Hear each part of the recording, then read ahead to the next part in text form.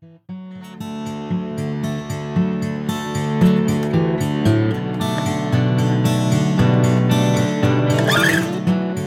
to the Wandering Bard Podcast.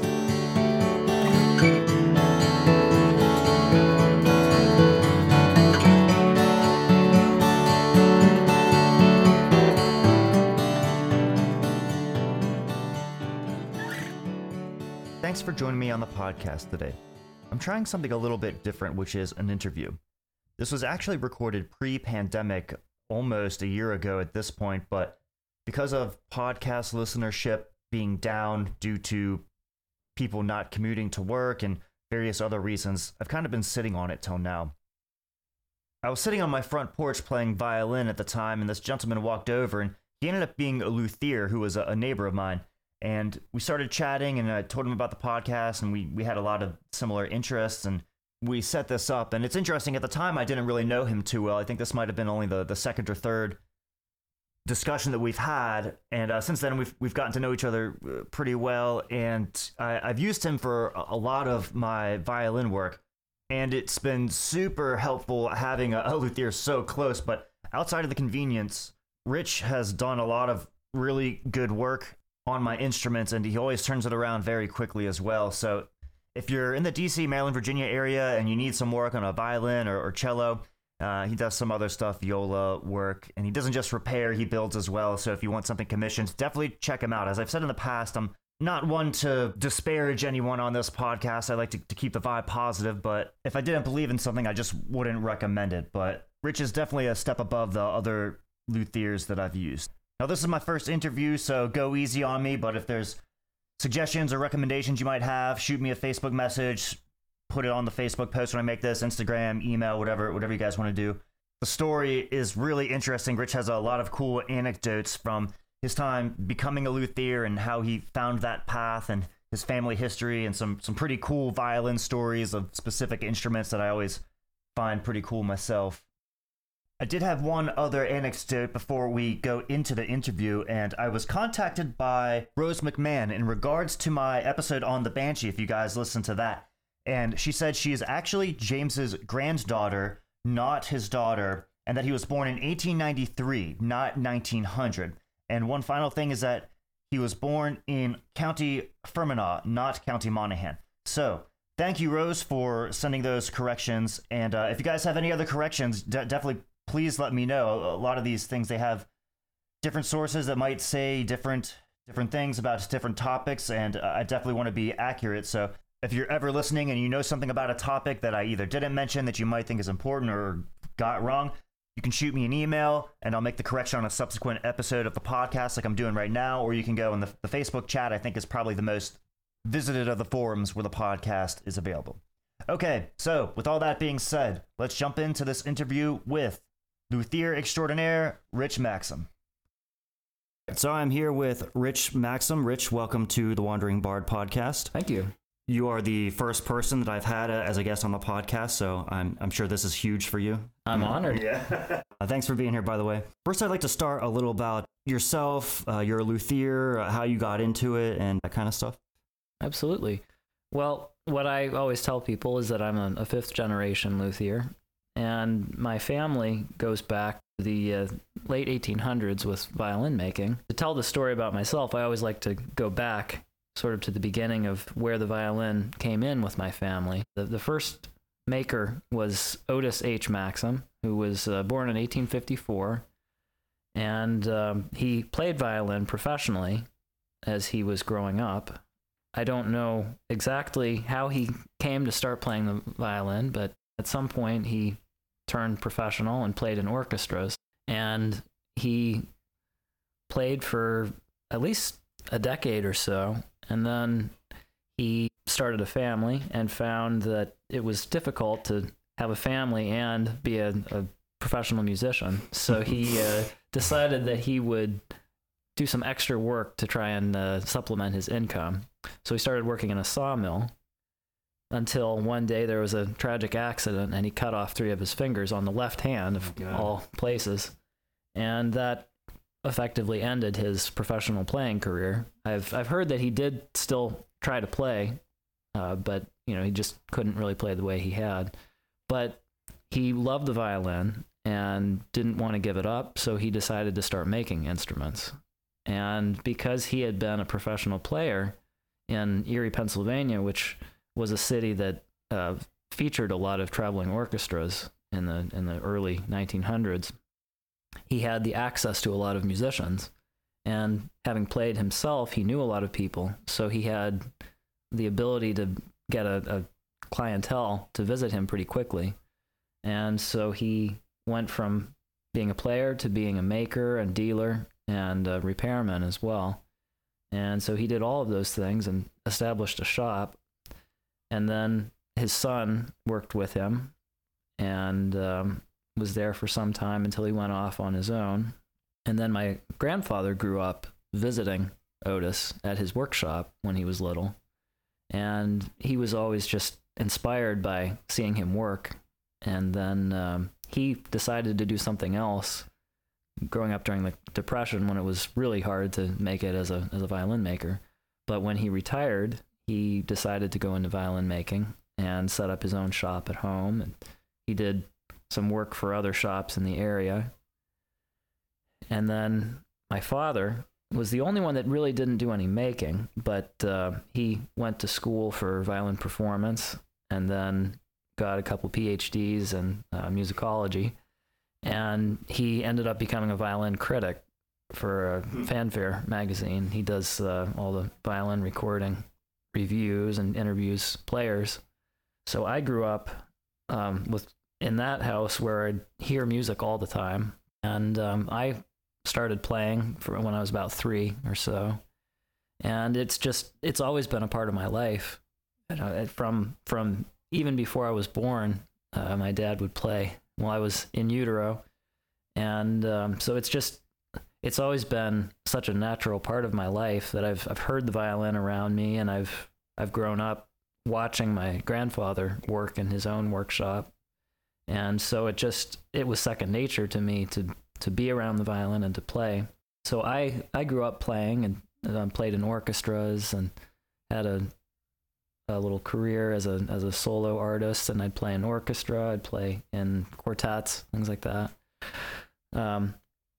After getting into college, I started getting more interested in violin repair, and my grandfather passed away when I was a sophomore.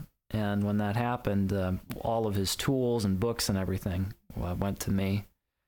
And I just started devouring everything that I could, trying to learn everything that I could about repair. And I decided that I would go to one of the summer workshops at the University of New Hampshire. My dad and I kind of came up with this plan that I would go and just try to get my feet wet a little bit and try doing some violin repair over the summer to see if it was what I wanted to do as a career. And I found that really was exactly right for me. And so from there, I started going to other workshops. And then after that, I applied to the Chicago School of Violin Making after graduating from college. And I was about to leave when I started thinking that it would be good just to get a little bit of extra tool skill before going to the Chicago school. And it just was happenstance that I had discovered that there was a maker in my hometown of Lynchburg. And I'd never even known he was there all the years that I lived there before. But I was on a violin website one day, and I saw that one of his violins was there on consignment, and I was just really blown away by it. So I looked him up in the phone book, because it was still at a time when you could find people in the phone book. And he answered, and I told him that I was interested in just getting some basic tool skills, learning to be more proficient with chisels and gouges and violin making knives. And so my plan was really just to get a little bit of tool skill, but we just hit it off right away. And so I went over to his house and we talked for a while. And at the end of that conversation, he said, I think what you ought to do is just come make a violin with me. I think I could teach you. And I think that would be the best way to learn, to just work together. And, I'll work on my violin, and then I'll show you what to do, and then you'll spend some time working on your own. And so I decided to do that, and I deferred going to Chicago in favor of working directly with Danny Smith. And so I worked with him. I made my first instrument, and then I worked on his instruments a little bit. And after that, I was coming up to the point where I needed to decide about going to Chicago. And he said, well, I think if you stay for about 6 more months with me, I can teach you enough repair that you'll be able to apply to a shop from there. And I thought, well, that's exactly what I'd like to do. So I decided to stay with him, and I spent some time doing some repair work. And then from there, I applied to a violin shop. I went to Potter's Violins in Bethesda, and I worked there. I worked there for about 4 years or so. And then started working at the Violin House of Weaver, which actually shared the same building. And I've been there since about 2015. And then I worked at Day Violins in Chantilly for about 4 years. And then about 2 years ago, I started my own business doing violin repair and restoration. And that's where I am today now, doing violin repair, restoration, a little bit of bow rehearing as well, and just kind of growing up the business from there.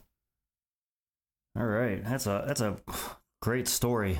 Did you feel like for myself, for example, I'm a first generation musician. Like, I didn't have this like thread through generations of musicians like you do with, violin and violin making. Did you feel an obligation on any level? Was it a calling?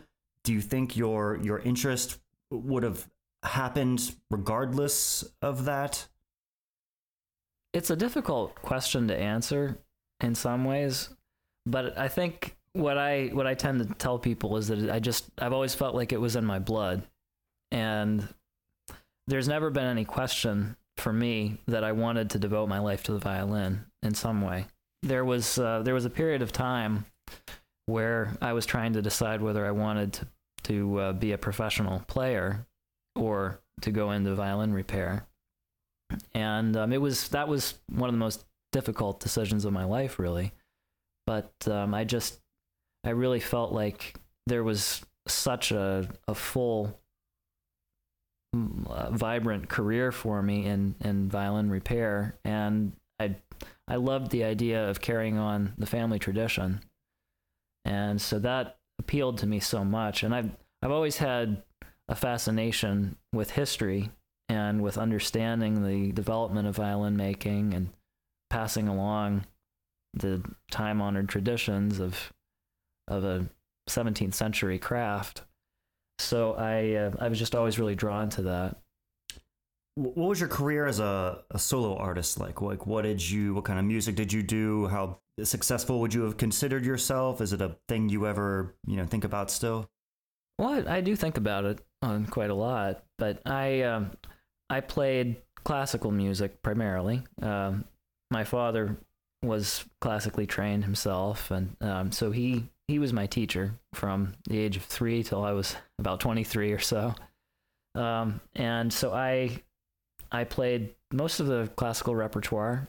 I would play with pianists quite a lot, but I started giving solo recitals when I was in 8th grade, and then I would do at least one recital every year until my senior year in high school, where I did 2, kind of as a end of high school celebration. But I did a lot of solo work. I did some work for East Coast Entertainment Company with my dad. We'd play wedding gigs, and we'd go to other like business association meetings. Imagine having a violin critic as a father. Was a bit of a dual-edged sword, maybe, or? Yeah, I would say so. It was a very interesting way to approach playing the violin, I think, because having somebody that had such a all-encompassing understanding of violin playing was something that could give me a lot of room to come up with my own approach to it. I think that my father shares a lot of my fascination with the history. His fascination is more with the history of playing and with the passing on of a lot of violin technique, you know, from the old Italians all the way down to the present. With recordings and stuff like that being a bit of a newer invention, how does one study the technique of 1800 players? Well, there are a couple ways to do that. One would be by careful study of the music itself. People that work in musicology are able to piece together a lot of things, you know, sort of in between the lines, and by understanding ornamentation and the composition style, you can learn a lot about the performance practices of the day. The other thing is just to look for literature that talks about that. There are treatises by some of the big players of the past that give a lot of information on technique. Leopold Mozart, the famous Wolfgang Amadeus Mozart's father, once or twice, yeah, wrote a really excellent treatise on playing the violin, and it's one of the most authoritative treatises for violin playing of that time. People still read it all the time today, and it's still considered a really great historical record of how to play the violin.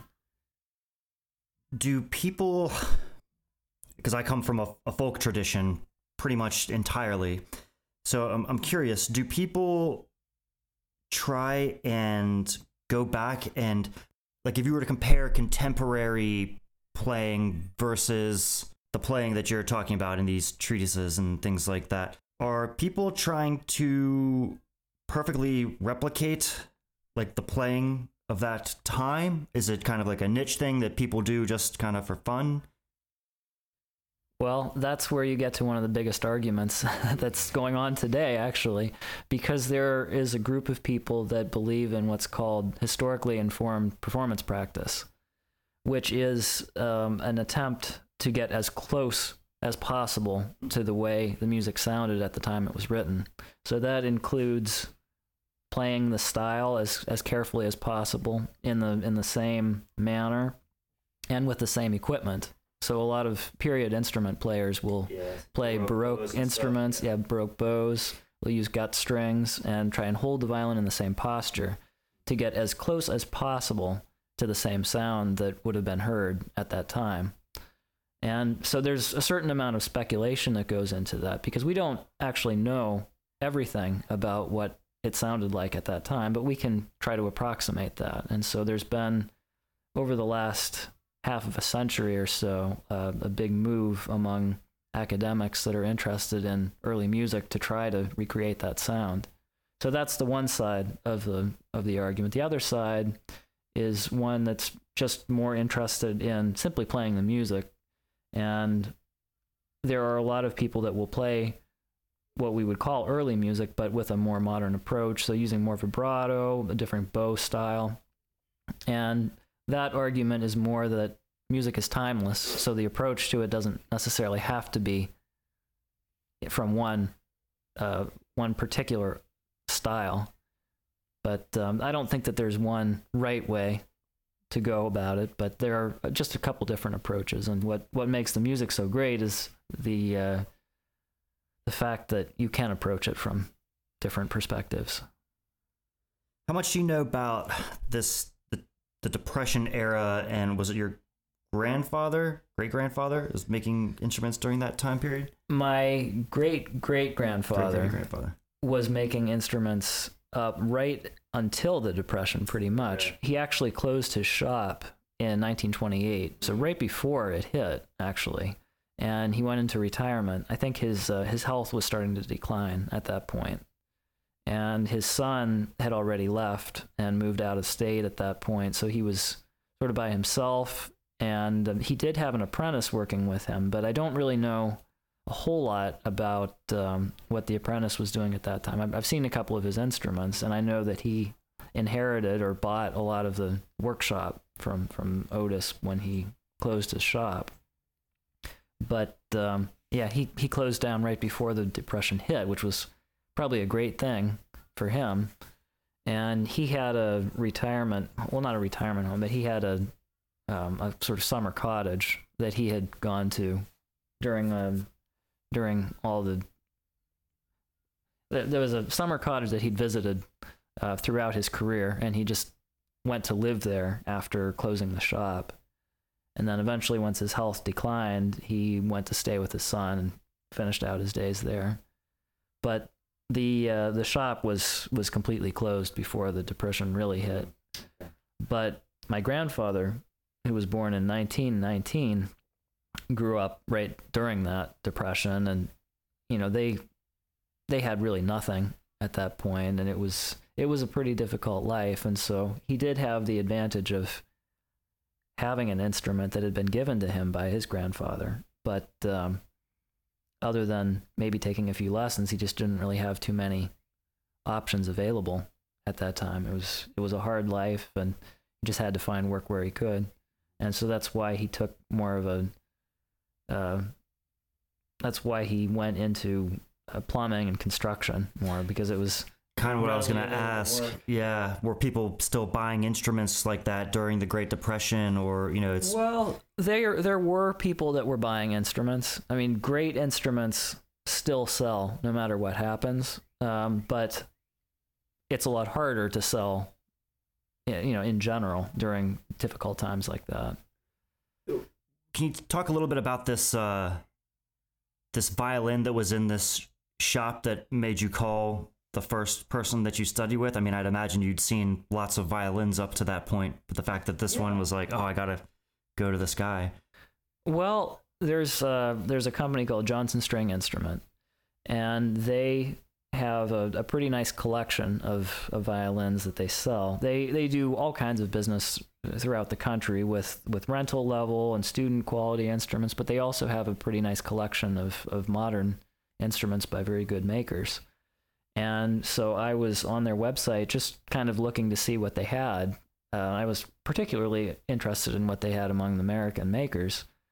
But when I saw that there was this violin by Danny Smith, I was just really amazed by it, because the workmanship on it, even from just looking at pictures, I could tell that it was really beautifully made. The wood selection was great, and it had the look of a classical instrument to me. It wasn't.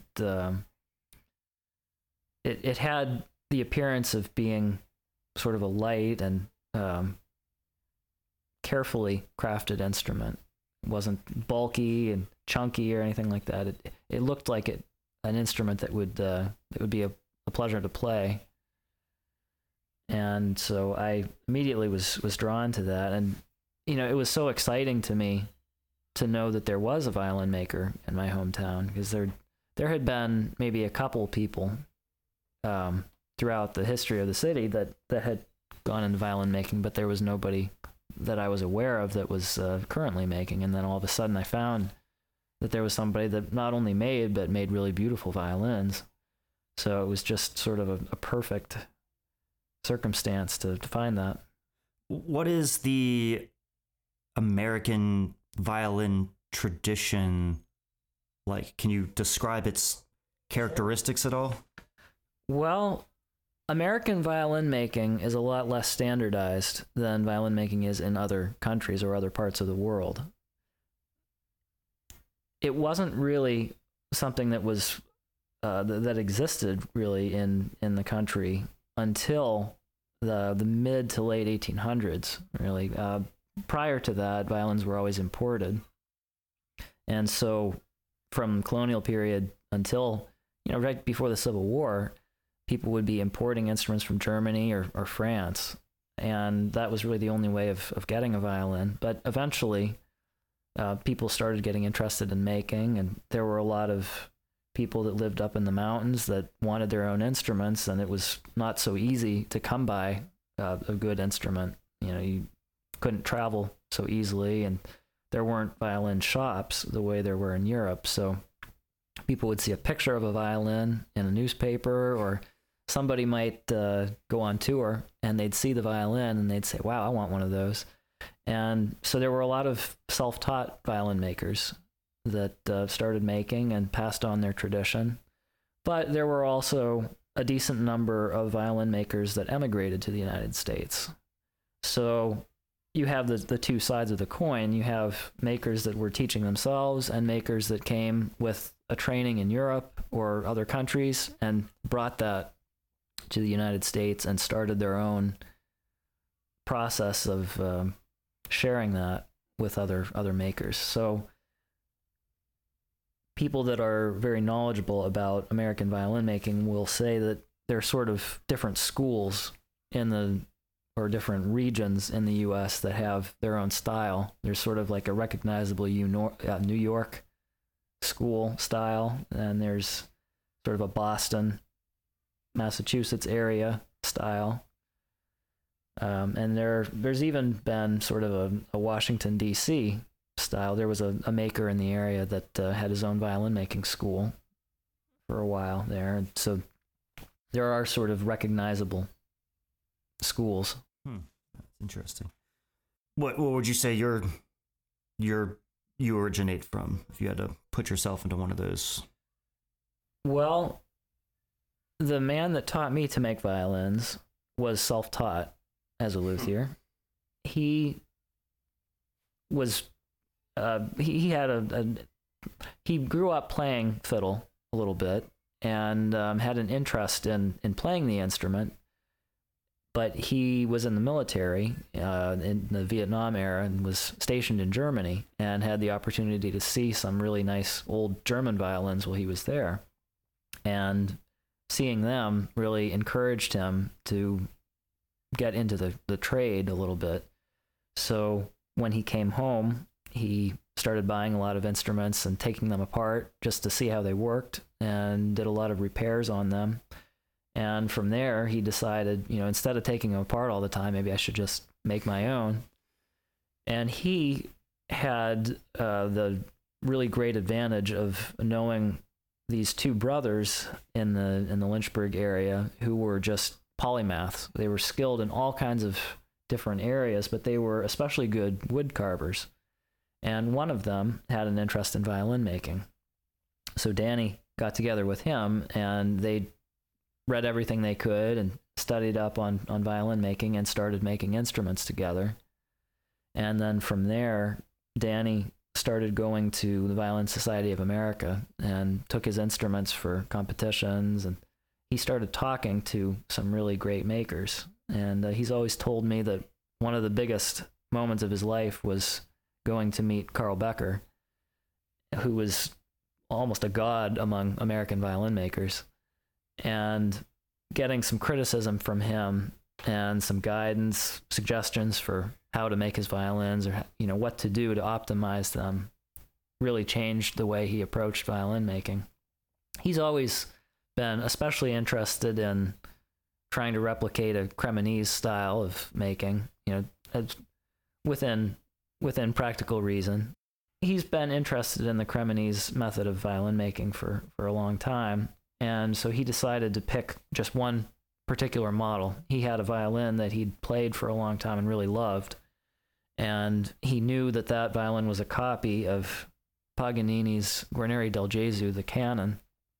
And so he said, well, I know that I like the Canon, so I think I'm going to use that as my model. So he made his own templates and mold and everything, and then from there, just used that over and over. And so all the violins he's made in his career have been on that one form. His philosophy has been that he wanted to find a model that he really liked, and each time he'd make a violin, he would just modify maybe one small thing, so that way he could always track what he was doing, and he could say, well, I did the corners this way on this violin, and I don't know if I like that as well, so maybe I'll do it a different way the next time. But by doing just small changes at a time, just little incremental changes, he could try and see what had the biggest impact on his instruments. That's even when I first started playing violin, I would read books about luthiers and violin making. I never had any intention of ever even trying that, but I always thought it was so interesting, just like the level of detail that you guys work with is so precise. Like this tiny little, millimeter change here will change some perceivable level of performance with the instrument. I always thought that was like really interesting. Do you yourself have a specific model or style of instrument that you would say you typically build within? As far as style, I would say that I like to follow the Cremonese approach to a good extent. As far as the model, I have a couple that I'm using currently. I have, because I was working with Danny Smith, I also made a Canon model violin for my first one, but I have a Strad model as well, and I've got several other templates and molds that I haven't used yet that I intend to use later on. But I like to find instruments just like Danny does that I can have some idea of what they'll sound like. So there's a really beautiful Strad, the Titian Strad, that's known for not only being a great looking instrument, but a great sounding one. So I chose that. There's also a really great wealth of information available on it to use for guidance. But I would say there are a few different approaches to making. You can be a copyist, or you can be somebody that just designs completely from scratch. You can be more of like a blend of the two. So if you're working as a copyist, the idea of making a copy can be to try and recreate the violin as exactly as possible, and you can get as detailed as you want with that. There are a lot of makers that will actually take the original instrument and have it on the workbench there. And when you do that, it's called making a bench copy. And so you have the opportunity to really examine every single detail from every angle, so that you can try to match everything. So you can try to get all the measurements to be exactly the same. You can try to reproduce the varnish as much as possible. And then there's, of course, trying to match the sound. But the both amazing and frustrating thing about violin making is that if you take two pieces of wood and carve them the exact same way, they're not going to sound the same necessarily. So as a copyist, you have to decide what it is that you want to copy. So you can try to copy the exact form of the instrument, or you can try to reproduce the sound, or you can just go for the working method of the maker. So there are a lot of people that are interested in Guarneri del Gesù as a maker. A lot of people are really impressed by his working style because he was a very fast workman. And a lot of people would say that his instruments are crude because he would rush through certain things, and there's a lot of tool marks that show up, and some things are not really very precise. But at the same time, he seemed to have this really great understanding of what was the most important for tone. So he made these instruments that are some of the most valuable in the world now. And so people are saying, well, maybe he knew just what he needed to focus on. So if we can try and figure out how to work in the same style, maybe we'll be on to something. So there are a lot of copyists that will say, okay, my challenge now is to take my training that I have working really slowly and carefully and just push myself to work even faster, but really only focus on certain aspects and, let other things maybe be more in the periphery. So that's the approach of copying maybe the spirit of the workmanship, not so much the exact millimeter measurements. Choosing wood, how important is that in the process? To me, it seems like it's the foundation of violin making. I could be totally off base on that. Is it? Yeah. It's a very important part of the process. Some people will start the process with choosing the wood. Some people will start with the model first. It doesn't necessarily matter. Oh. You can approach from either direction, but regardless of that, what wood you choose is important. Wood is a natural product, and it's not something that's completely regular. You know, the grain in a piece of wood will change throughout it because the way a tree grows, you know, it has some seasons that are heavier or colder seasons, some that are more temperate. So the way that the grain grows can vary quite a lot.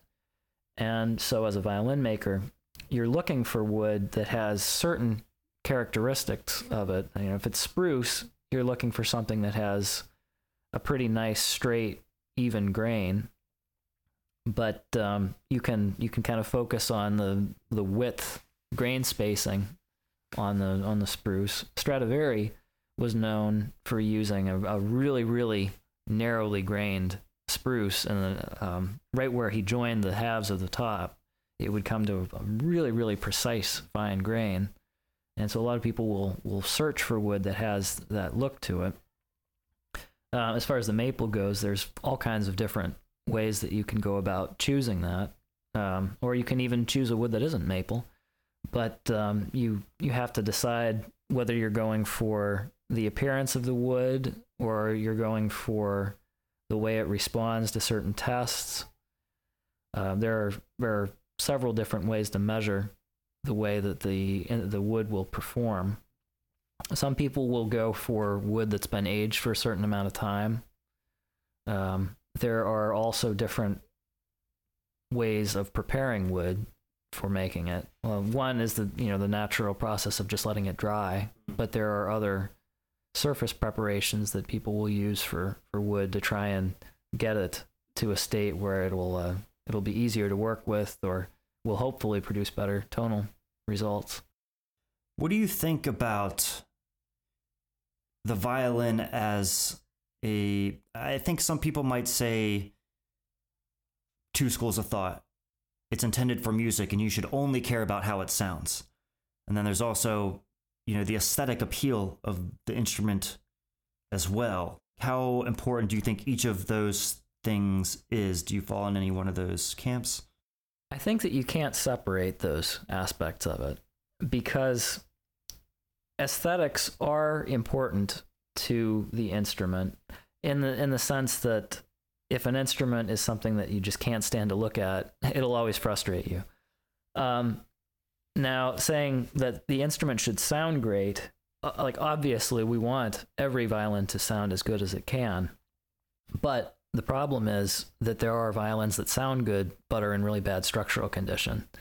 And so you don't want a violin that's going to fall apart on you. You need something that's going to be in good enough condition, or, will be made in a way that it's strong enough to withstand playing.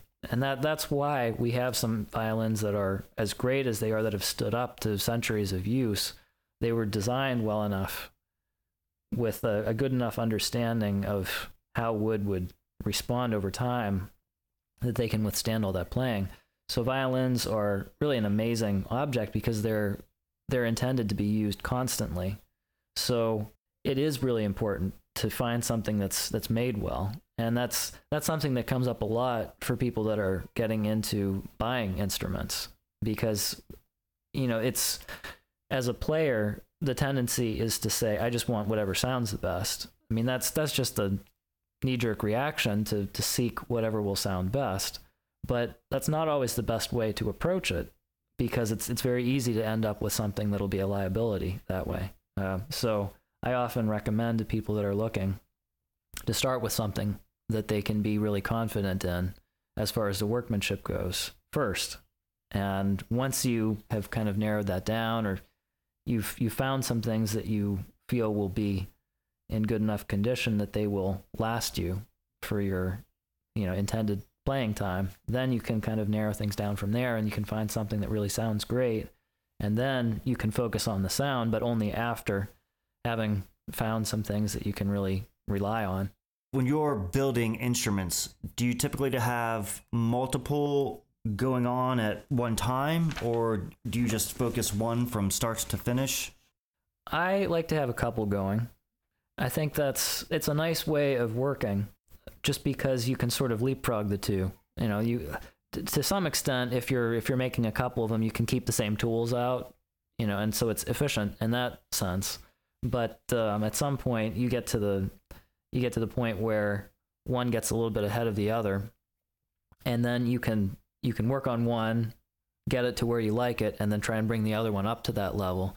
So you can sort of have two instruments that are your own in competition with each other, and it kind of gives you that impetus to try and adjust a little bit, and, you know, not just give up on one and say that's good enough, but to actually keep going. And, you know, if one is turning out better, then you have that pressure to try and make the other one work as well. And often what happens is you work on the second one and it starts to be better than the first one, and then you have to go back to the first one and make it as good or better. Yeah. So that can be a really useful way of doing it. A lot of makers that are pretty prolific will have several going at the same time. I think 2 is kind of a perfect number to work on if you're not working on a really large scale. But if you're making, you know, 12 violins at a time, then, you know, it's a little bit different consideration. When you pick up another maker's instrument, is there a level of judgment? Do you see it as like art, where it's like, well, maybe I don't like this, but it's their interpretation, and so it's just kind of like anybody's, like, what is good music? I don't know. It's hard to say. I'm interested in the parallels between violin making and violin playing, and then a broader conversation, the playing of music in general. Like, do you assess other makers as better or worse, or just different? Well, I try to be careful about being too judgmental of makers. Whenever I look at a violin, there are things that I look for in kind of determining whether it's something that I like myself. A lot of it comes down to the workmanship in it. There are certain things that you can do with a violin to make it easier to play. You know, getting the arching really good, getting the neck shaped to a way that it's comfortable to play, getting the corners, you know, nicely made, shaping the F holes really beautifully. There are some things that are just really good calling cards for the violin maker. You know, like getting F holes and corners, and, you know, purfling in. Those are things that really show your skill as a maker, because they're things that are very visible, and they take a lot of skill in execution to bring off well.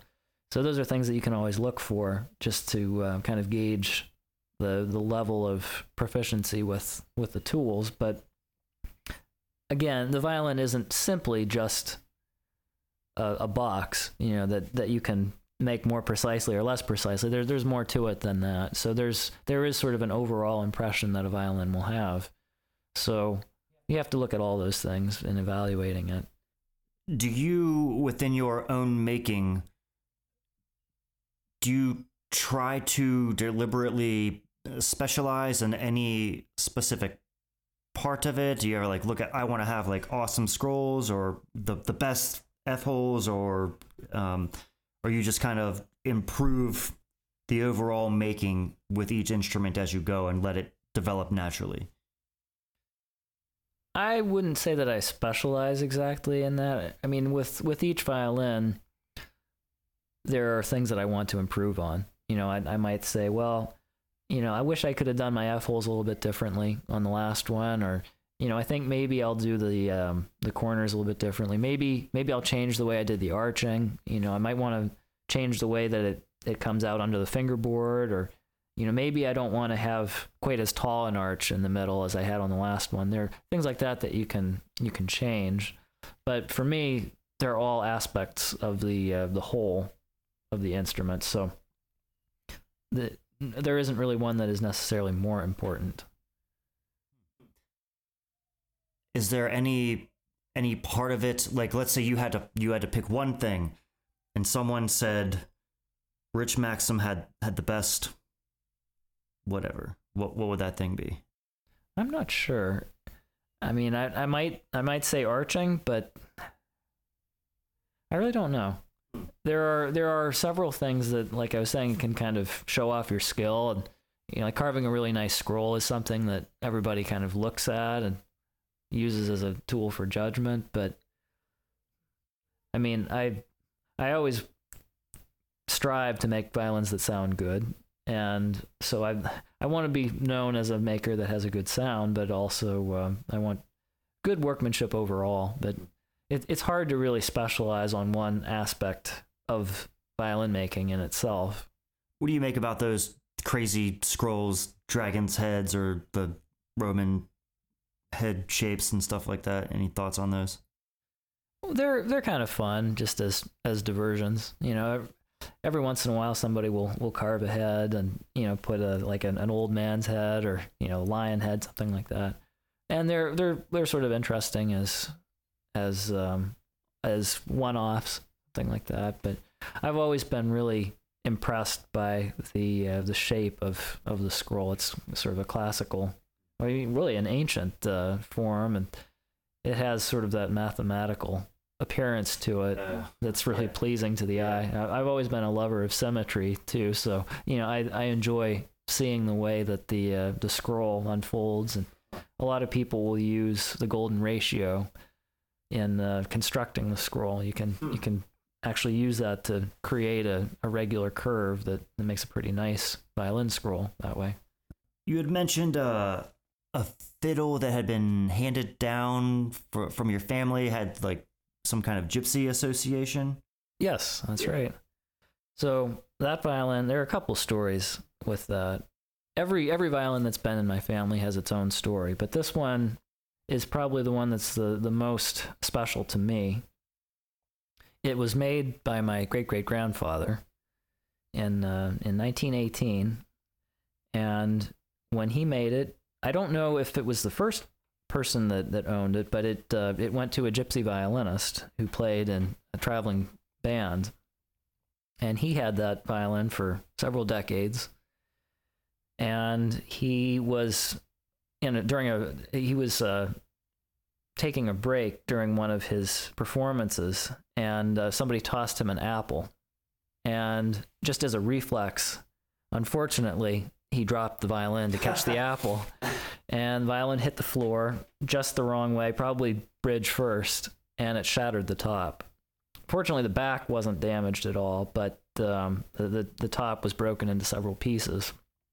And so the player was just really distraught, but he went back to my great-great-grandfather and showed him the violin, and he said, well, I can get it back together for you. So he put it back together, and he continued using it for the rest of his career and was very happy with it.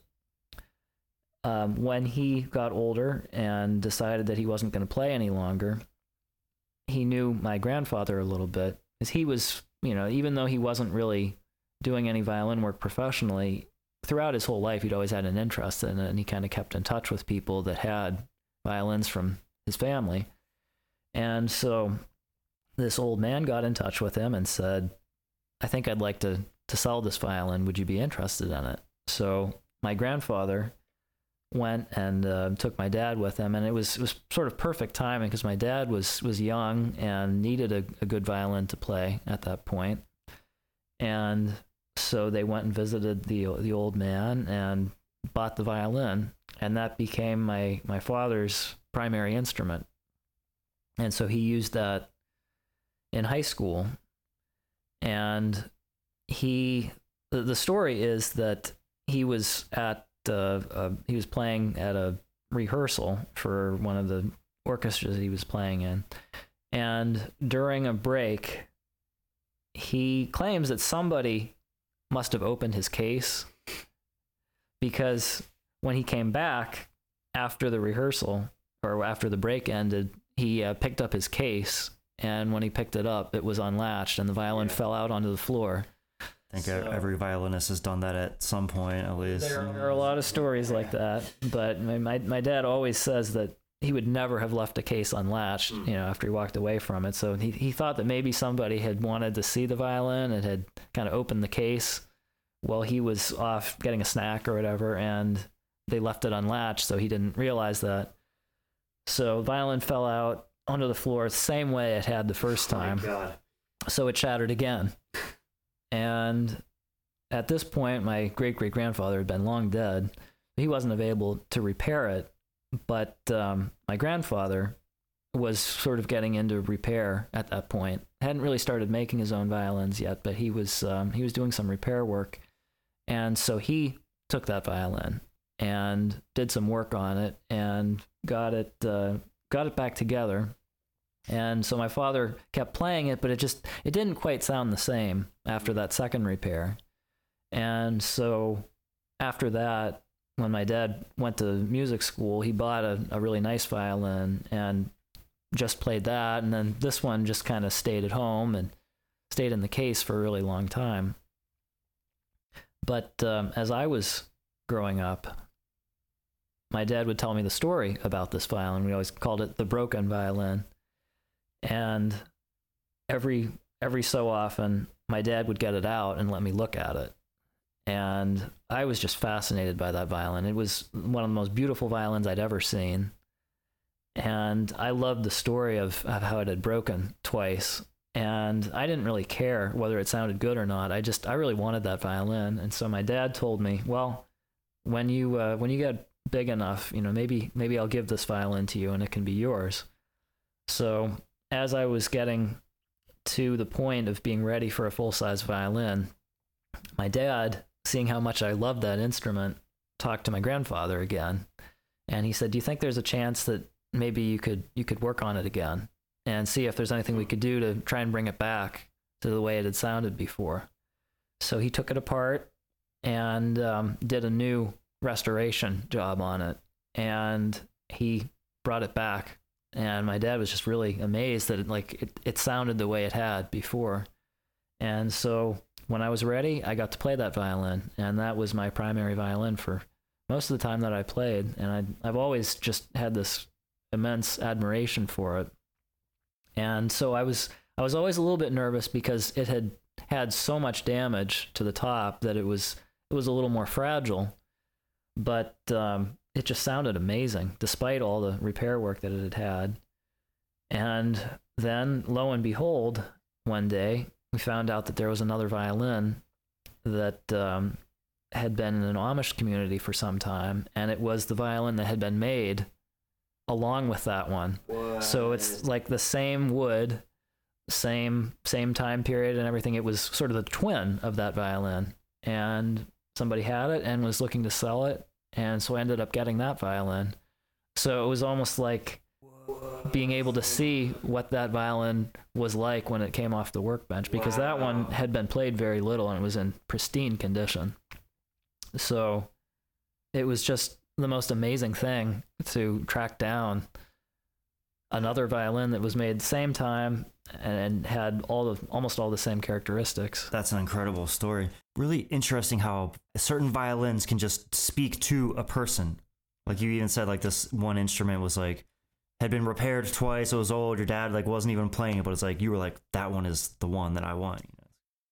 Yeah, I think it really surprised my dad. I mean, he always enjoyed that story about it, how it had been broken twice, but I think he had expected that I would take an interest in a different instrument, but this one just really appealed to me, and I just couldn't stop looking at it. I just wanted to get it out all the time.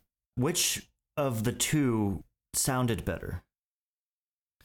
Well, they were different. They both sounded really great, but they had different tones, despite being made on the same mold and with the same wood. My great-great-grandfather bought this huge log of maple, and a lot of his violins were made with that same wood. It's just really beautiful, deep flamed maple, and I've never really seen anything or I haven't seen many things that really match that.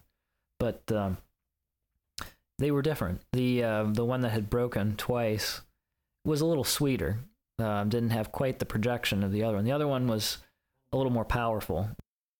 How much did the repairs change the character? They probably had some impact on that, but I'm not entirely certain, because I mean, as a part of doing that, the violin had been revarnished at least once, and so there were a few things that had changed. So it's hard to know exactly, but I mean, this is going on a memory from decades before, but my father said that after that final restoration, it sounded the way it had before when he was growing up. So I think that's probably pretty close to the way it sounded, at least before the second break.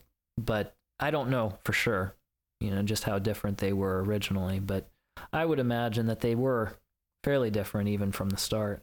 Do you still have them both? My dad has both. Oh, okay. All right. All right, we're going to play a tune here together in a minute. So you picked this. Can you tell us the name of it and give us the any story or anecdotes behind it? Yeah. Well, I've always felt really privileged to have learned about the violin from so many great people. And one of them, who I had a lot of interaction with, was a fiddler named Robbie Wells. He lived in the Lynchburg, Virginia area, and he had his own shop there for some time. When we moved to Lynchburg, he was set up and had a little shop called Fiddler's Alley, where he sold a little bit of instruments, and he did some repair work. He had a pretty active teaching studio too. He was a very, very good fiddler and played in bands and did some touring. But he had an interest in learning to play classical violin a little bit more than he did at the time. And I'd grown up playing some fiddle in addition to the classical music, but I'd never really taken any fiddle lessons exactly. And so my dad made this deal with him that they'd trade lessons. So my dad would teach him a little bit of classical style, and he would teach me some fiddling.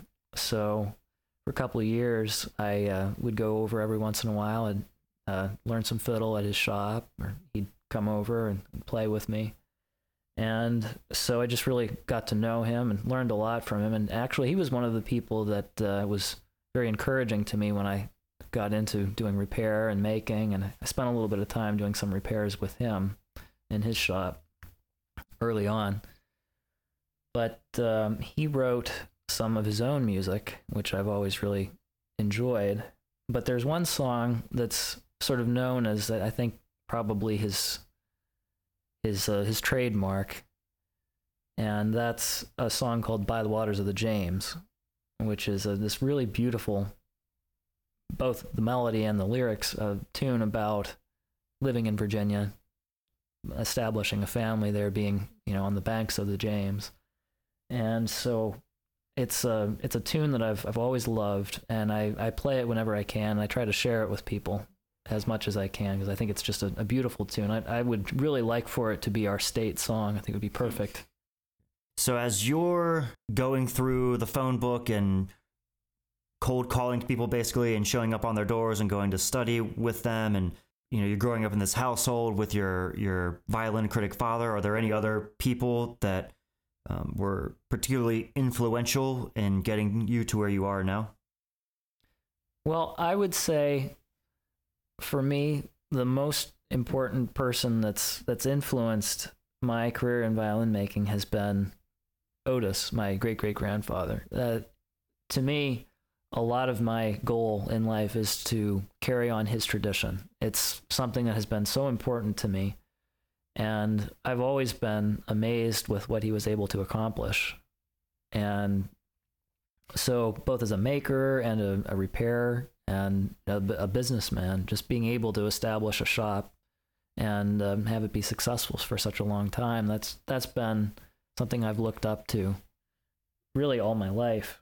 And so, a lot of people would say that if they could go back in time, they'd want to go to see Stradivari or Guarneri or some of the great Cremonese makers. But Otis has always been my hero and my template for work.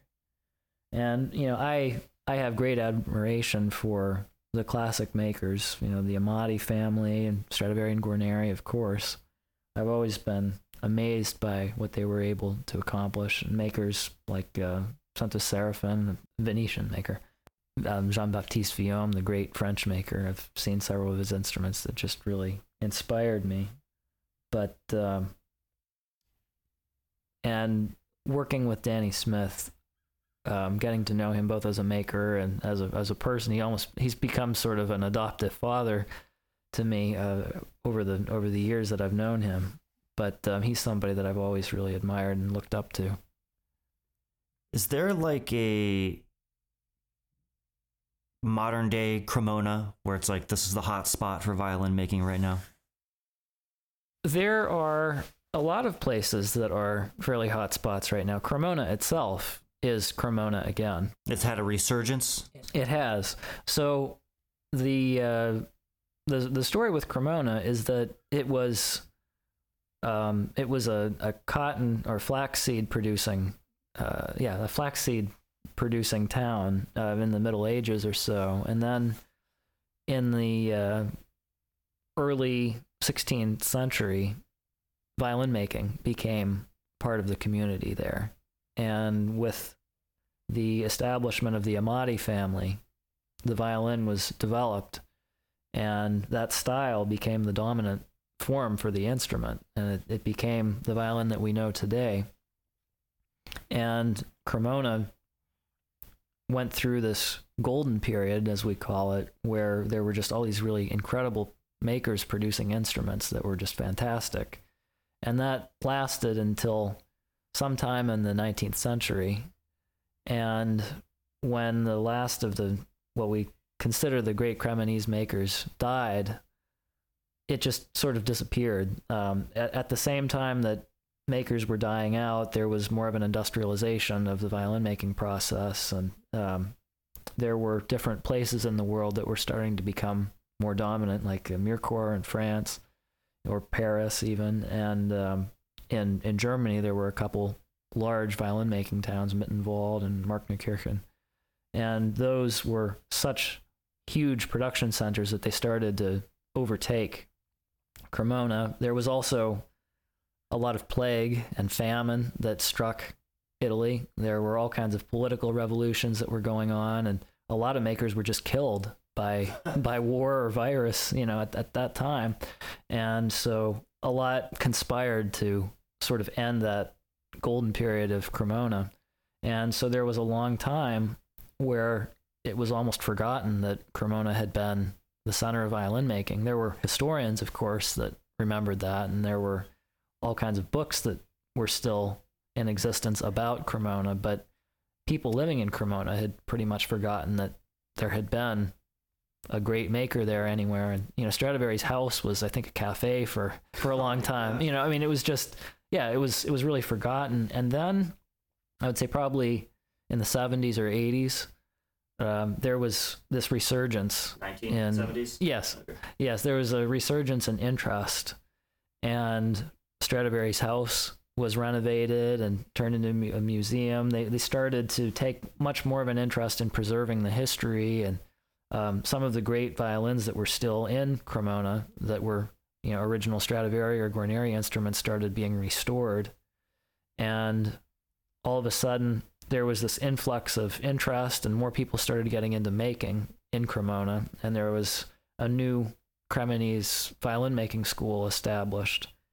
And with that, there started to be a new growth and interest. And I think now Cremona is starting to hit a peak again, where there's, I think, 300 or 400 different makers living there or working. And it's become sort of the epicenter of the world for violin making again. And where do they fall in the school of, are they replicating the old Strads and Guarneris, or are they now pioneering some new method? Well, I would say that the Cremonese school today is still a very traditional school. I would say, though, that some of the working methods of the modern Cremonese school are somewhat different from those of Stradivari's time. So if you looked at a modern Cremonese instrument, it wouldn't exactly look like a Strad necessarily. It would share many characteristics, but the style of Cremonese making has changed a little bit with the passage of time. And I think some of the people that came to teach in Cremona have had a different approach to making, and so it's not really an attempt to make more Strads, but more to reestablish Cremona as a violin making powerhouse again. If people want to look up your shop or your products, where can they find you? Is there anything else you want to throw out there to the world if they want to check you out? Oh yeah. Well, you can look me up on maxhamviolins.com. I also have a Gmail, maxhamviolins@gmail, if anybody would like to ask any questions or get in touch. Those would probably be the easiest. Okay. All right. Shall we give this tune a try? Absolutely. All right. Well, thank you for being here, part of the Wandering Bard podcast. Appreciate your time. Well, thank you very much for having me. All right. Let's play this tune here.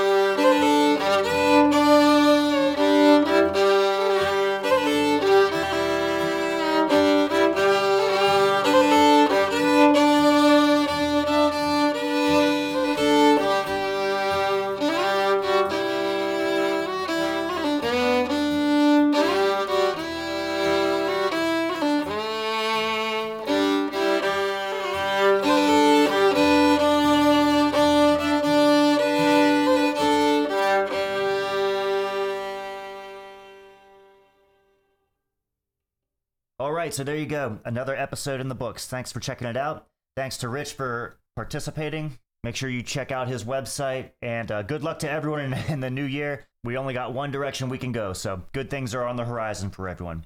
And of course, as always, be bold, be kind, and safe travels wherever your wandering takes you.